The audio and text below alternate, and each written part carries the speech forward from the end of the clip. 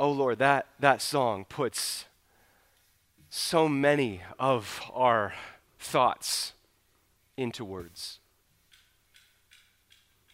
Lord, we come today carrying burdens. We come today with regrets from the past year.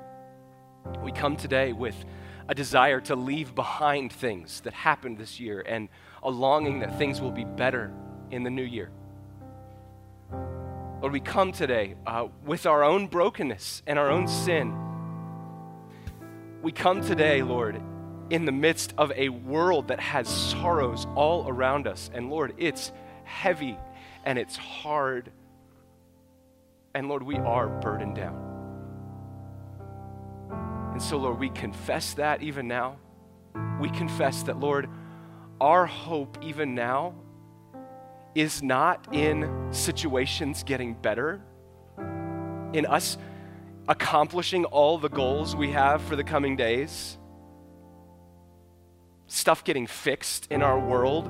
Our hope is in you, oh God. You are the one that said, "Come to me, all you who are weary and heavy laden, and I will give you rest." Oh Lord, that's what we need, that's what we want, and that's what we look to you for today. Thank you that you offer us rest. Lord, you did not come into the world to condemn the world, but Lord, you came into the world to condemn the sin that burdens us down, to conquer it and then rise again and offer life to us today. Lord, we long for that life in our souls. We long for that life in our walk with you. We long for that life to be our life. Lord, help us, we pray. Even as we come now to your word, Lord, make us alive to it. Lord, this is a unique morning. Like, we didn't expect to have to trudge through snow to get here. We're probably more tired than we want to be. But Lord, your word is our life and our light. Quicken our souls, awaken us to the truth of Scripture that can change us. Lord, teach us your way, oh Lord. We will follow in your truth. Give us an undivided, undistracted heart to receive the good food of your word, we pray. Thank you, Lord. It's in Jesus' name. Amen. You may be seated. I'd invite you to take your Bibles and let's go to Luke chapter 3. That's where we'll be this morning. Boys and girls, as we're turning in our Bibles, you can take your Bibles and meet your leaders in the back. We've got kids' church available for you downstairs, ages 4 years old through 2nd grade. Meet your leaders in the back. And for the rest of us, we're going to continue our series in the book of Luke. We started it at Advent. Now we're going to continue. We're calling this series Past Promises, Present Redemption.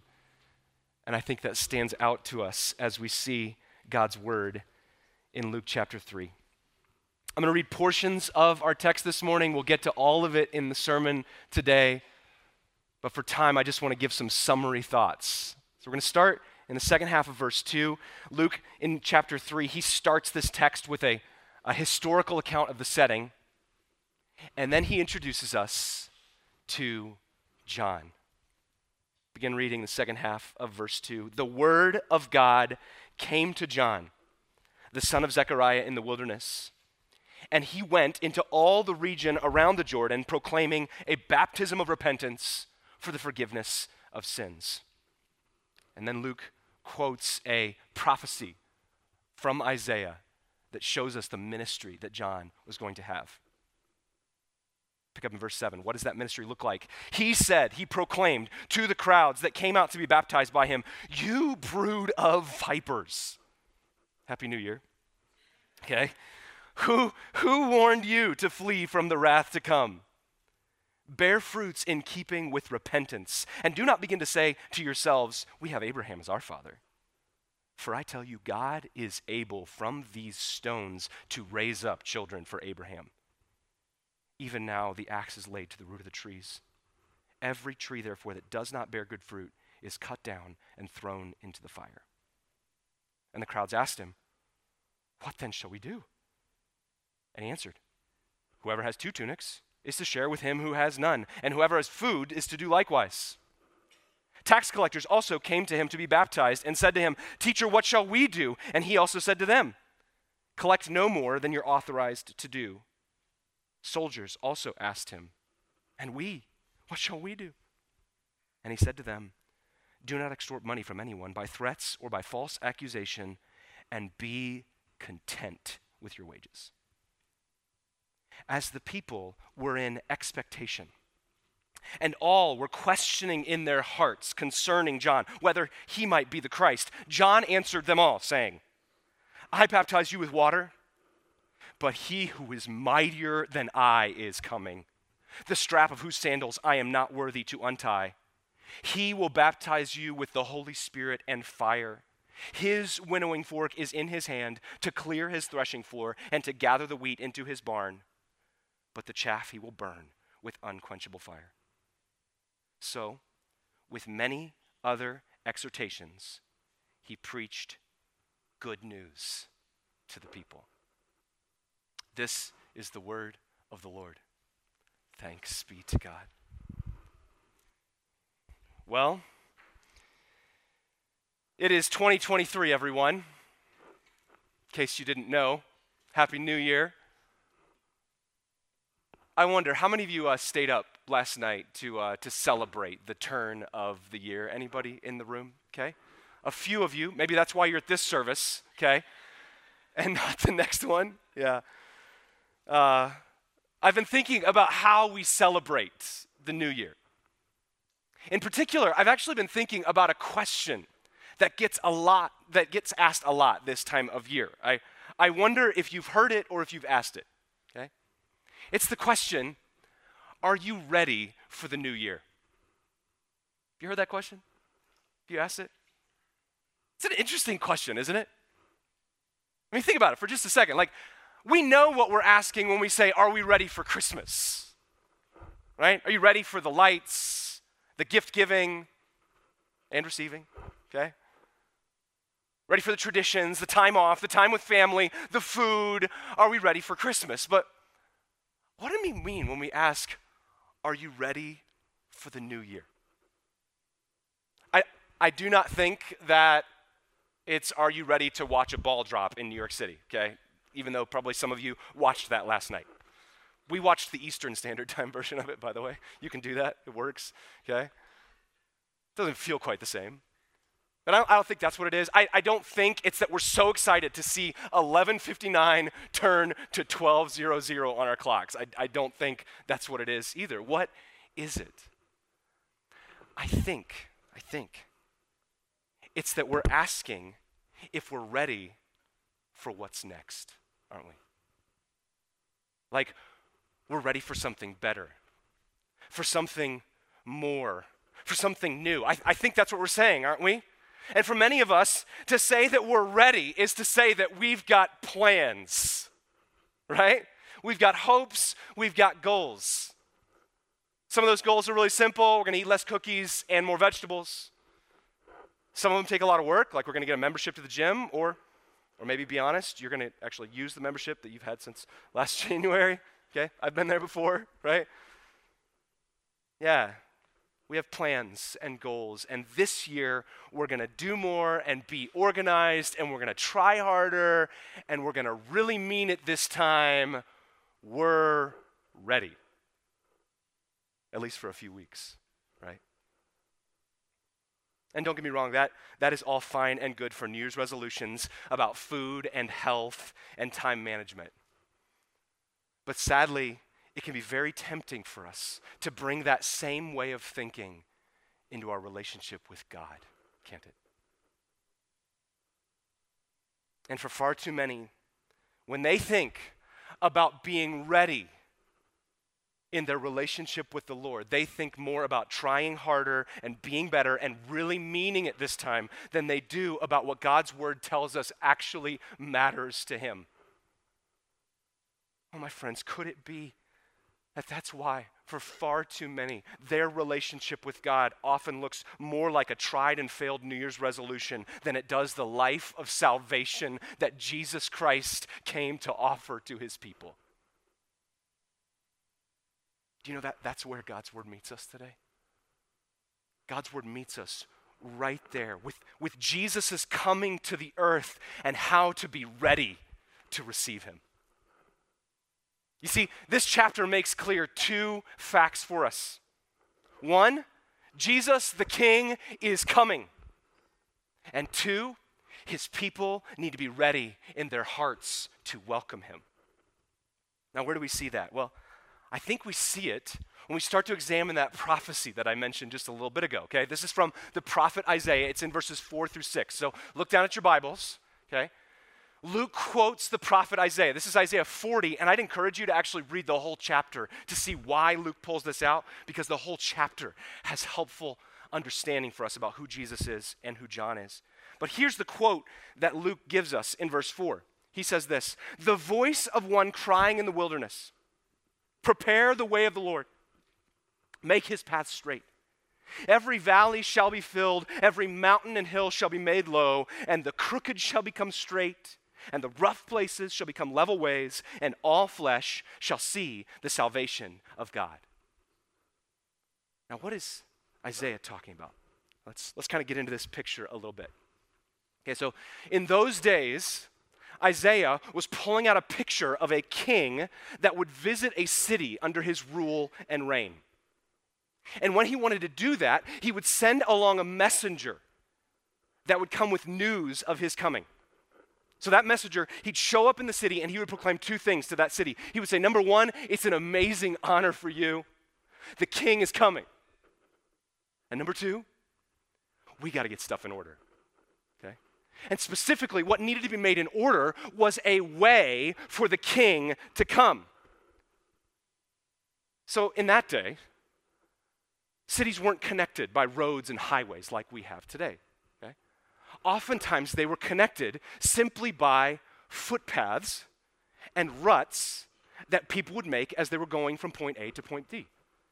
So as those people were going along, if they came to a rock that was too big to go over, they would just go around it, right? And if they came to a ditch, then they'd have to work their way down into it and then work their way up the other side.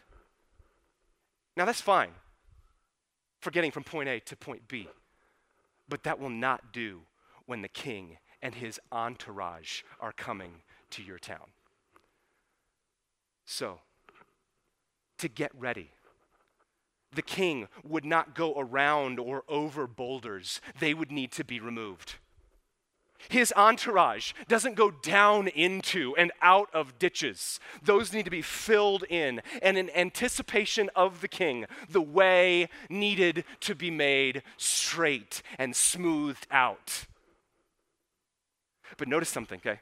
What's interesting about how Isaiah talks about this king is he doesn't talk about him like he's an ordinary earthly king, okay? He's talking about a king who's coming, who's preceded not by ditches getting filled in, but by valleys getting filled in. Did you see that? Okay? This is not boulders that need to be removed. This is mountains that need to be leveled.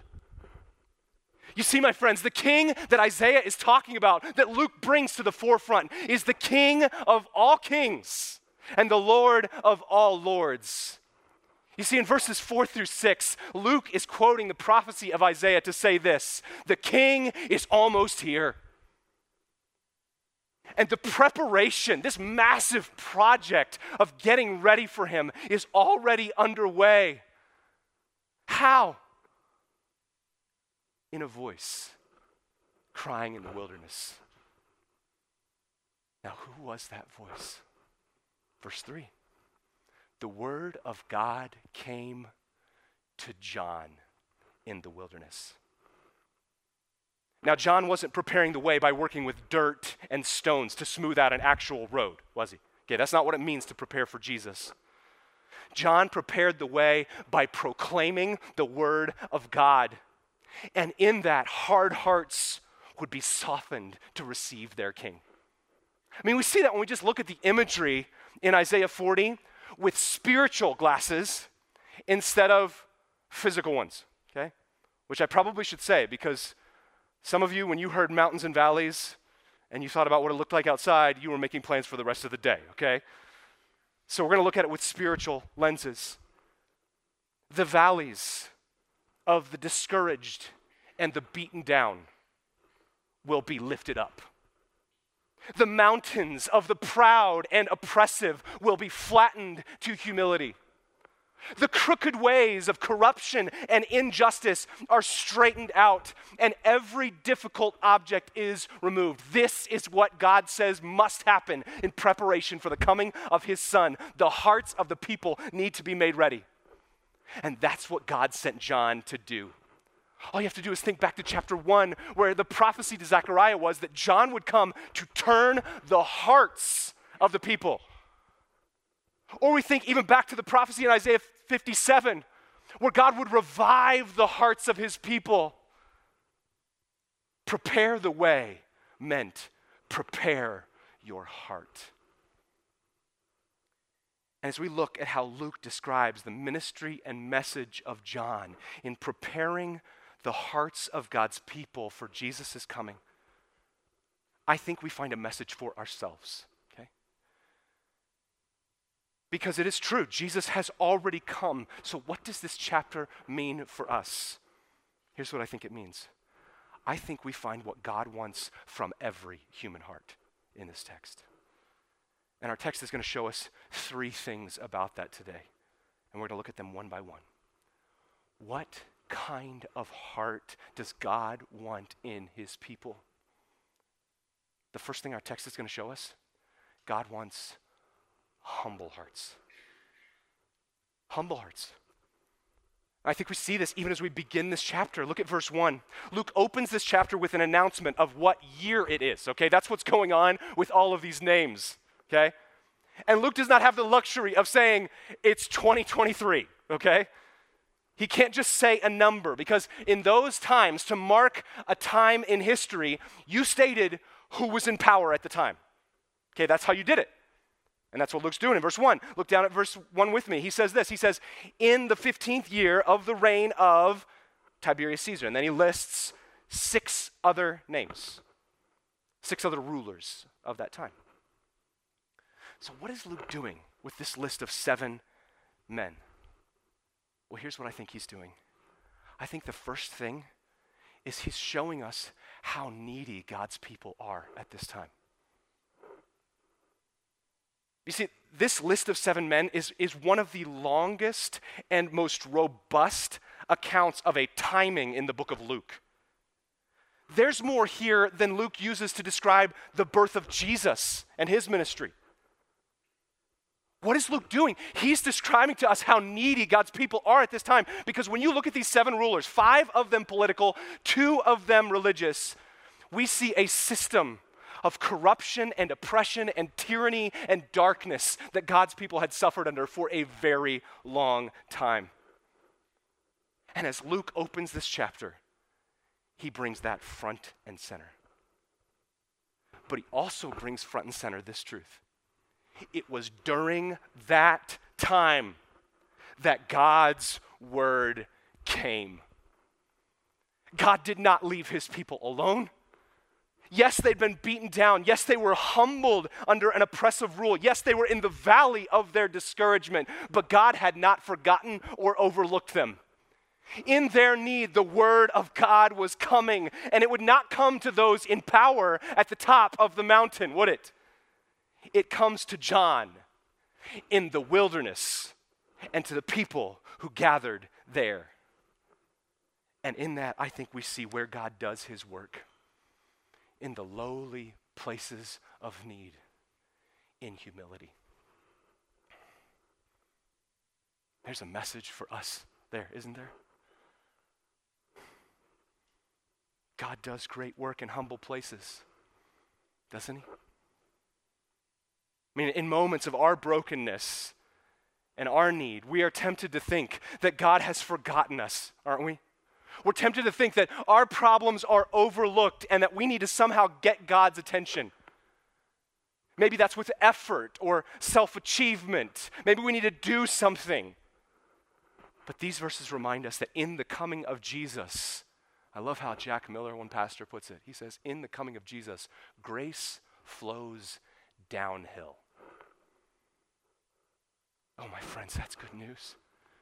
Because where are we? In need. We turn the calendar, and as we turn it, oftentimes we aren't meeting that with optimism. We're meeting it with, I hope things are better this year because last year they weren't. We meet it with, oh, I just want to leave last year behind. Oh, my friends, God meets the needy. Grace flows downhill. It is precisely there that God does his work. But our text also shows us that it is only there that God does his work.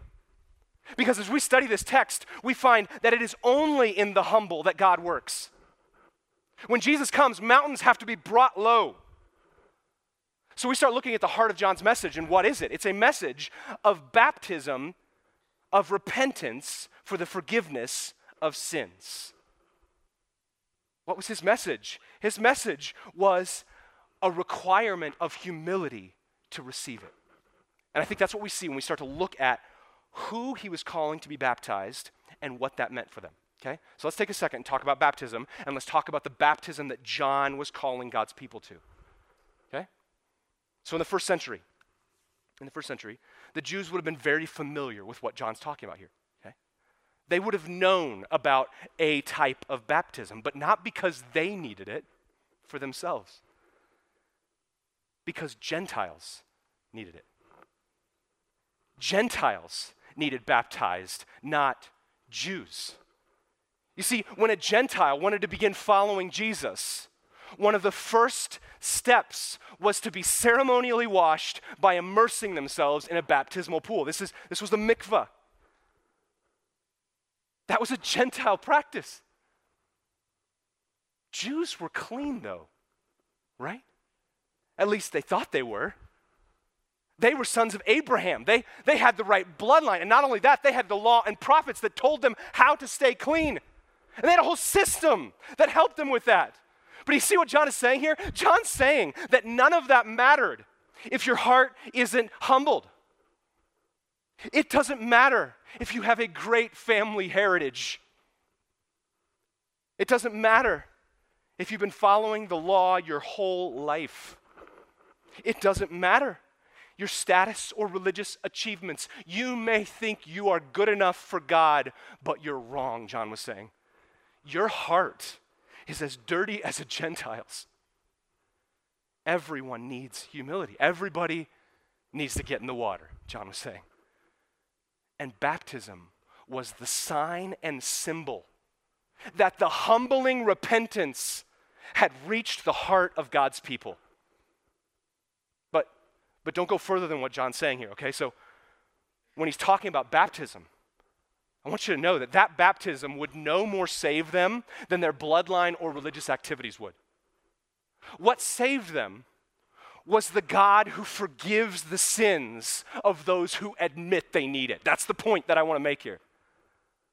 What saved the people was God and the forgiveness that he offered to those who admit they need it. God's after a heart that admits that it's sinful and needs forgiving.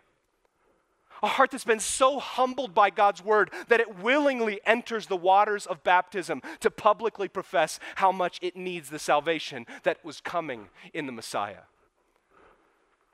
That's why the text says that he came proclaiming a baptism of repentance for the forgiveness of sins. He didn't say a baptism for repentance. A baptism that reflects the humility that's in the heart that God requires. That's the kind of heart that God wants in his people, a heart of humility. So today, as we hear the word, see your need. Don't look away from it. Don't rush past it. Don't belittle it by comparing yourself to somebody else. Don't hide it behind religious activity. The heart God requires is a humble heart. And that's the first thing we see in our text today. But then Luke goes on.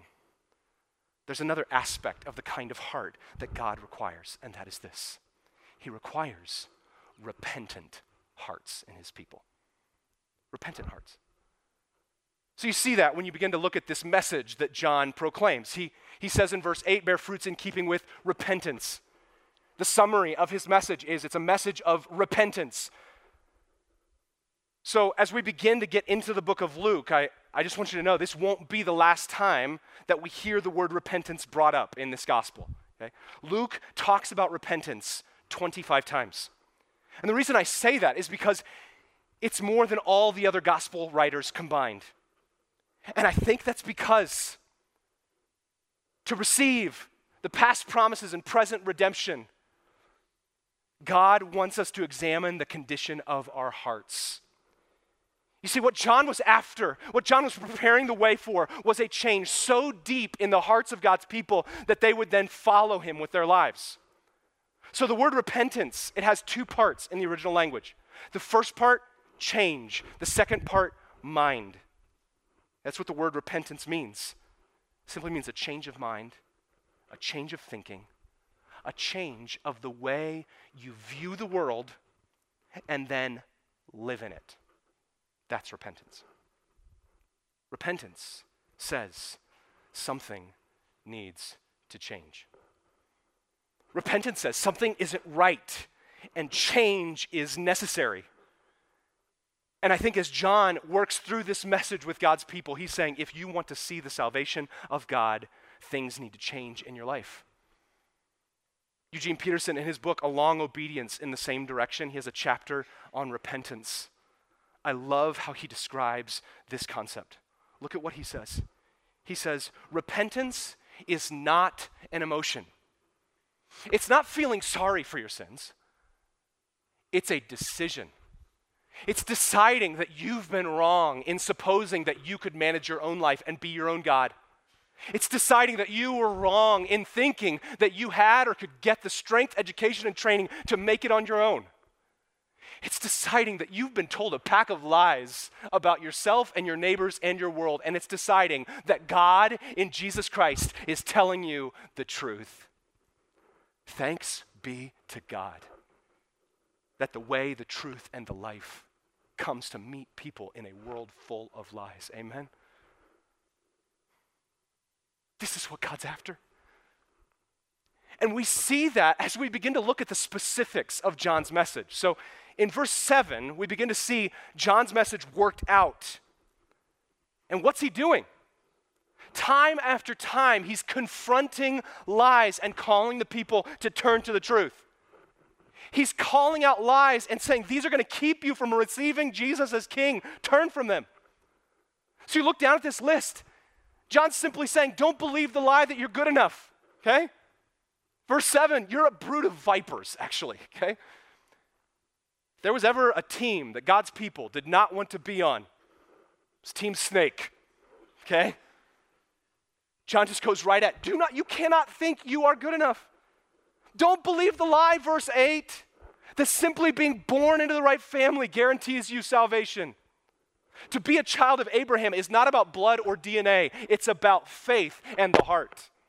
That's what God's word tells us. Don't believe the lie that going through the motions of empty religious ritual earns you anything before God.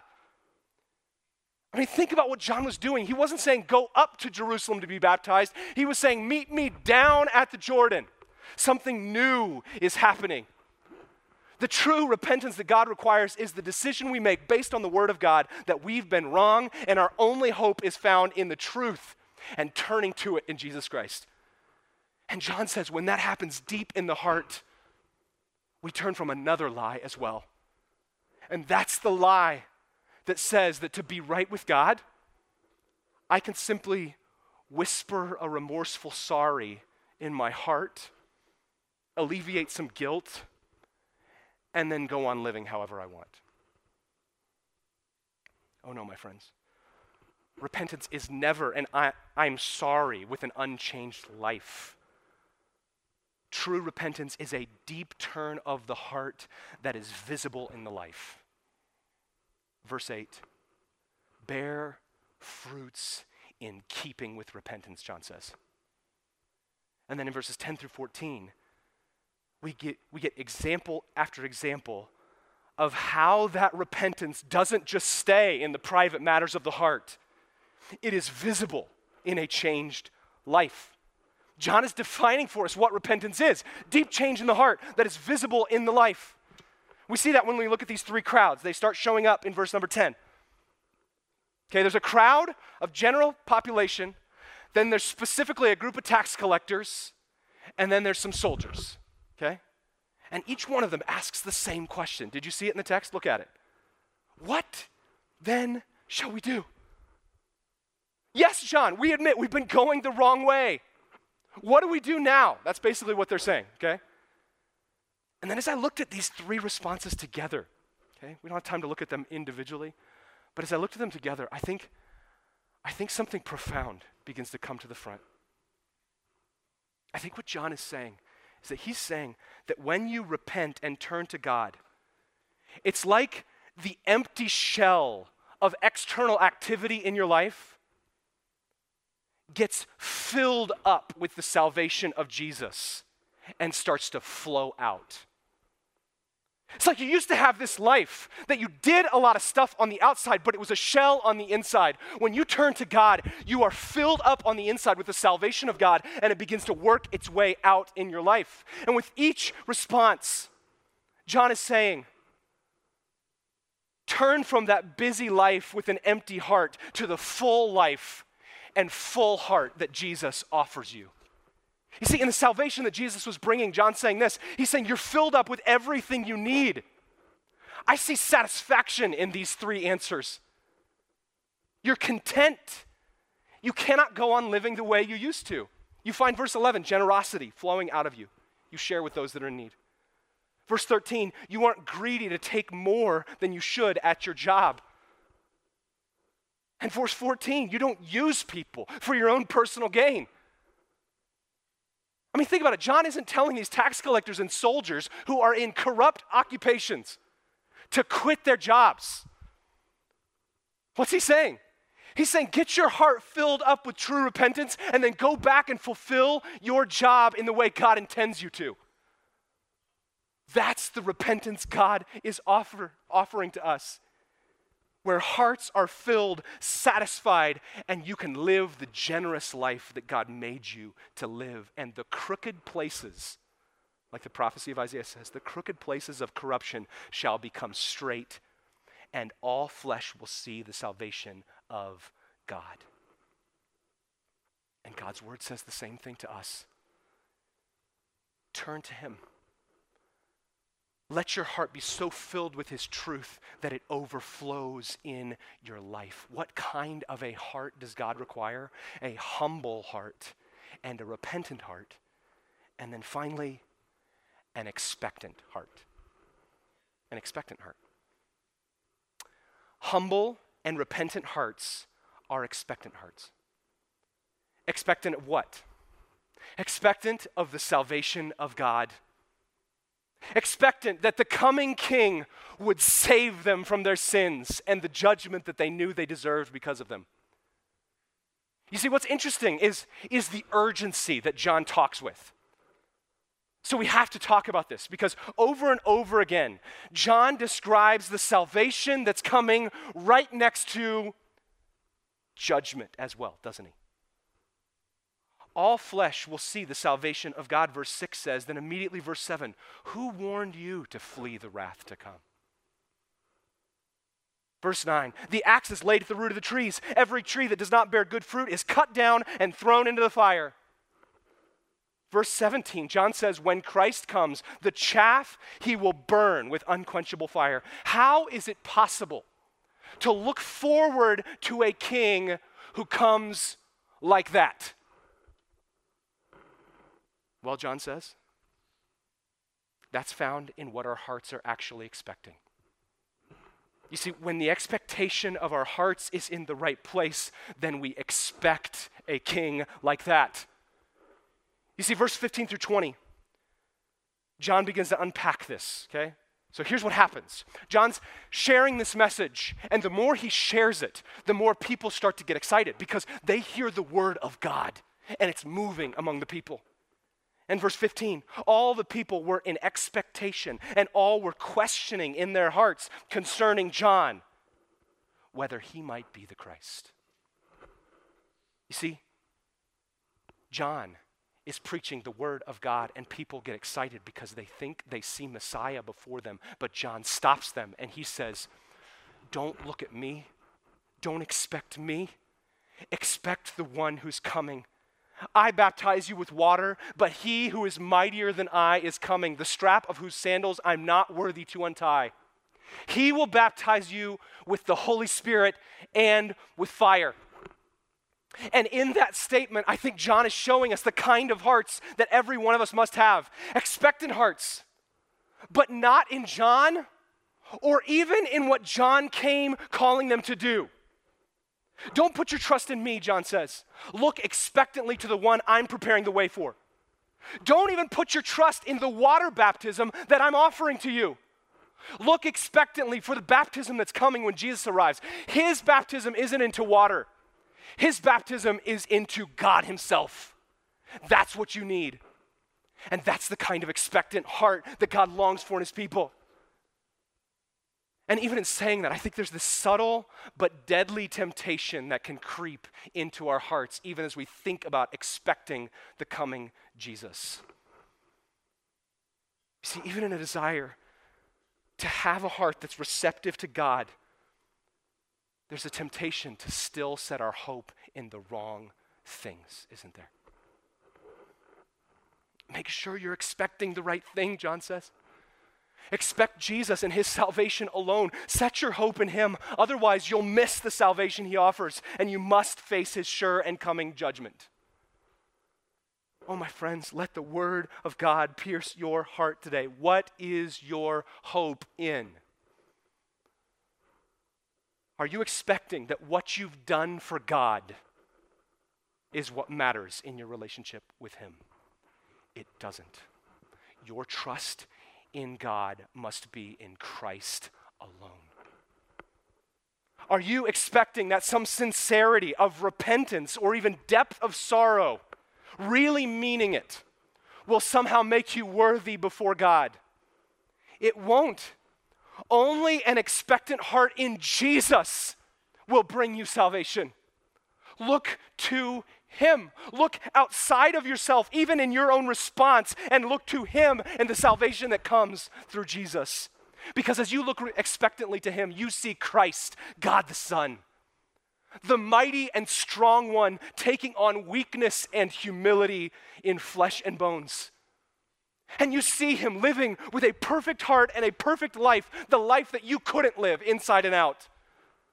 You see that the way of the Lord for him leads him to die on a cross. It leads him to bear God's judgment and wrath, not because he deserves it, but because we deserved it. And the Christ that John proclaims is a king who dies for his people. But thanks be to God, he didn't stay dead, did he? No, he is mightier than death and sin and hell, and he would rise again to offer forgiveness and salvation to any who would come to him in faith. And that salvation is available to any whose hearts have been humbled to repentance, such that they expectantly look to him alone. May God open our eyes to the truth of his word.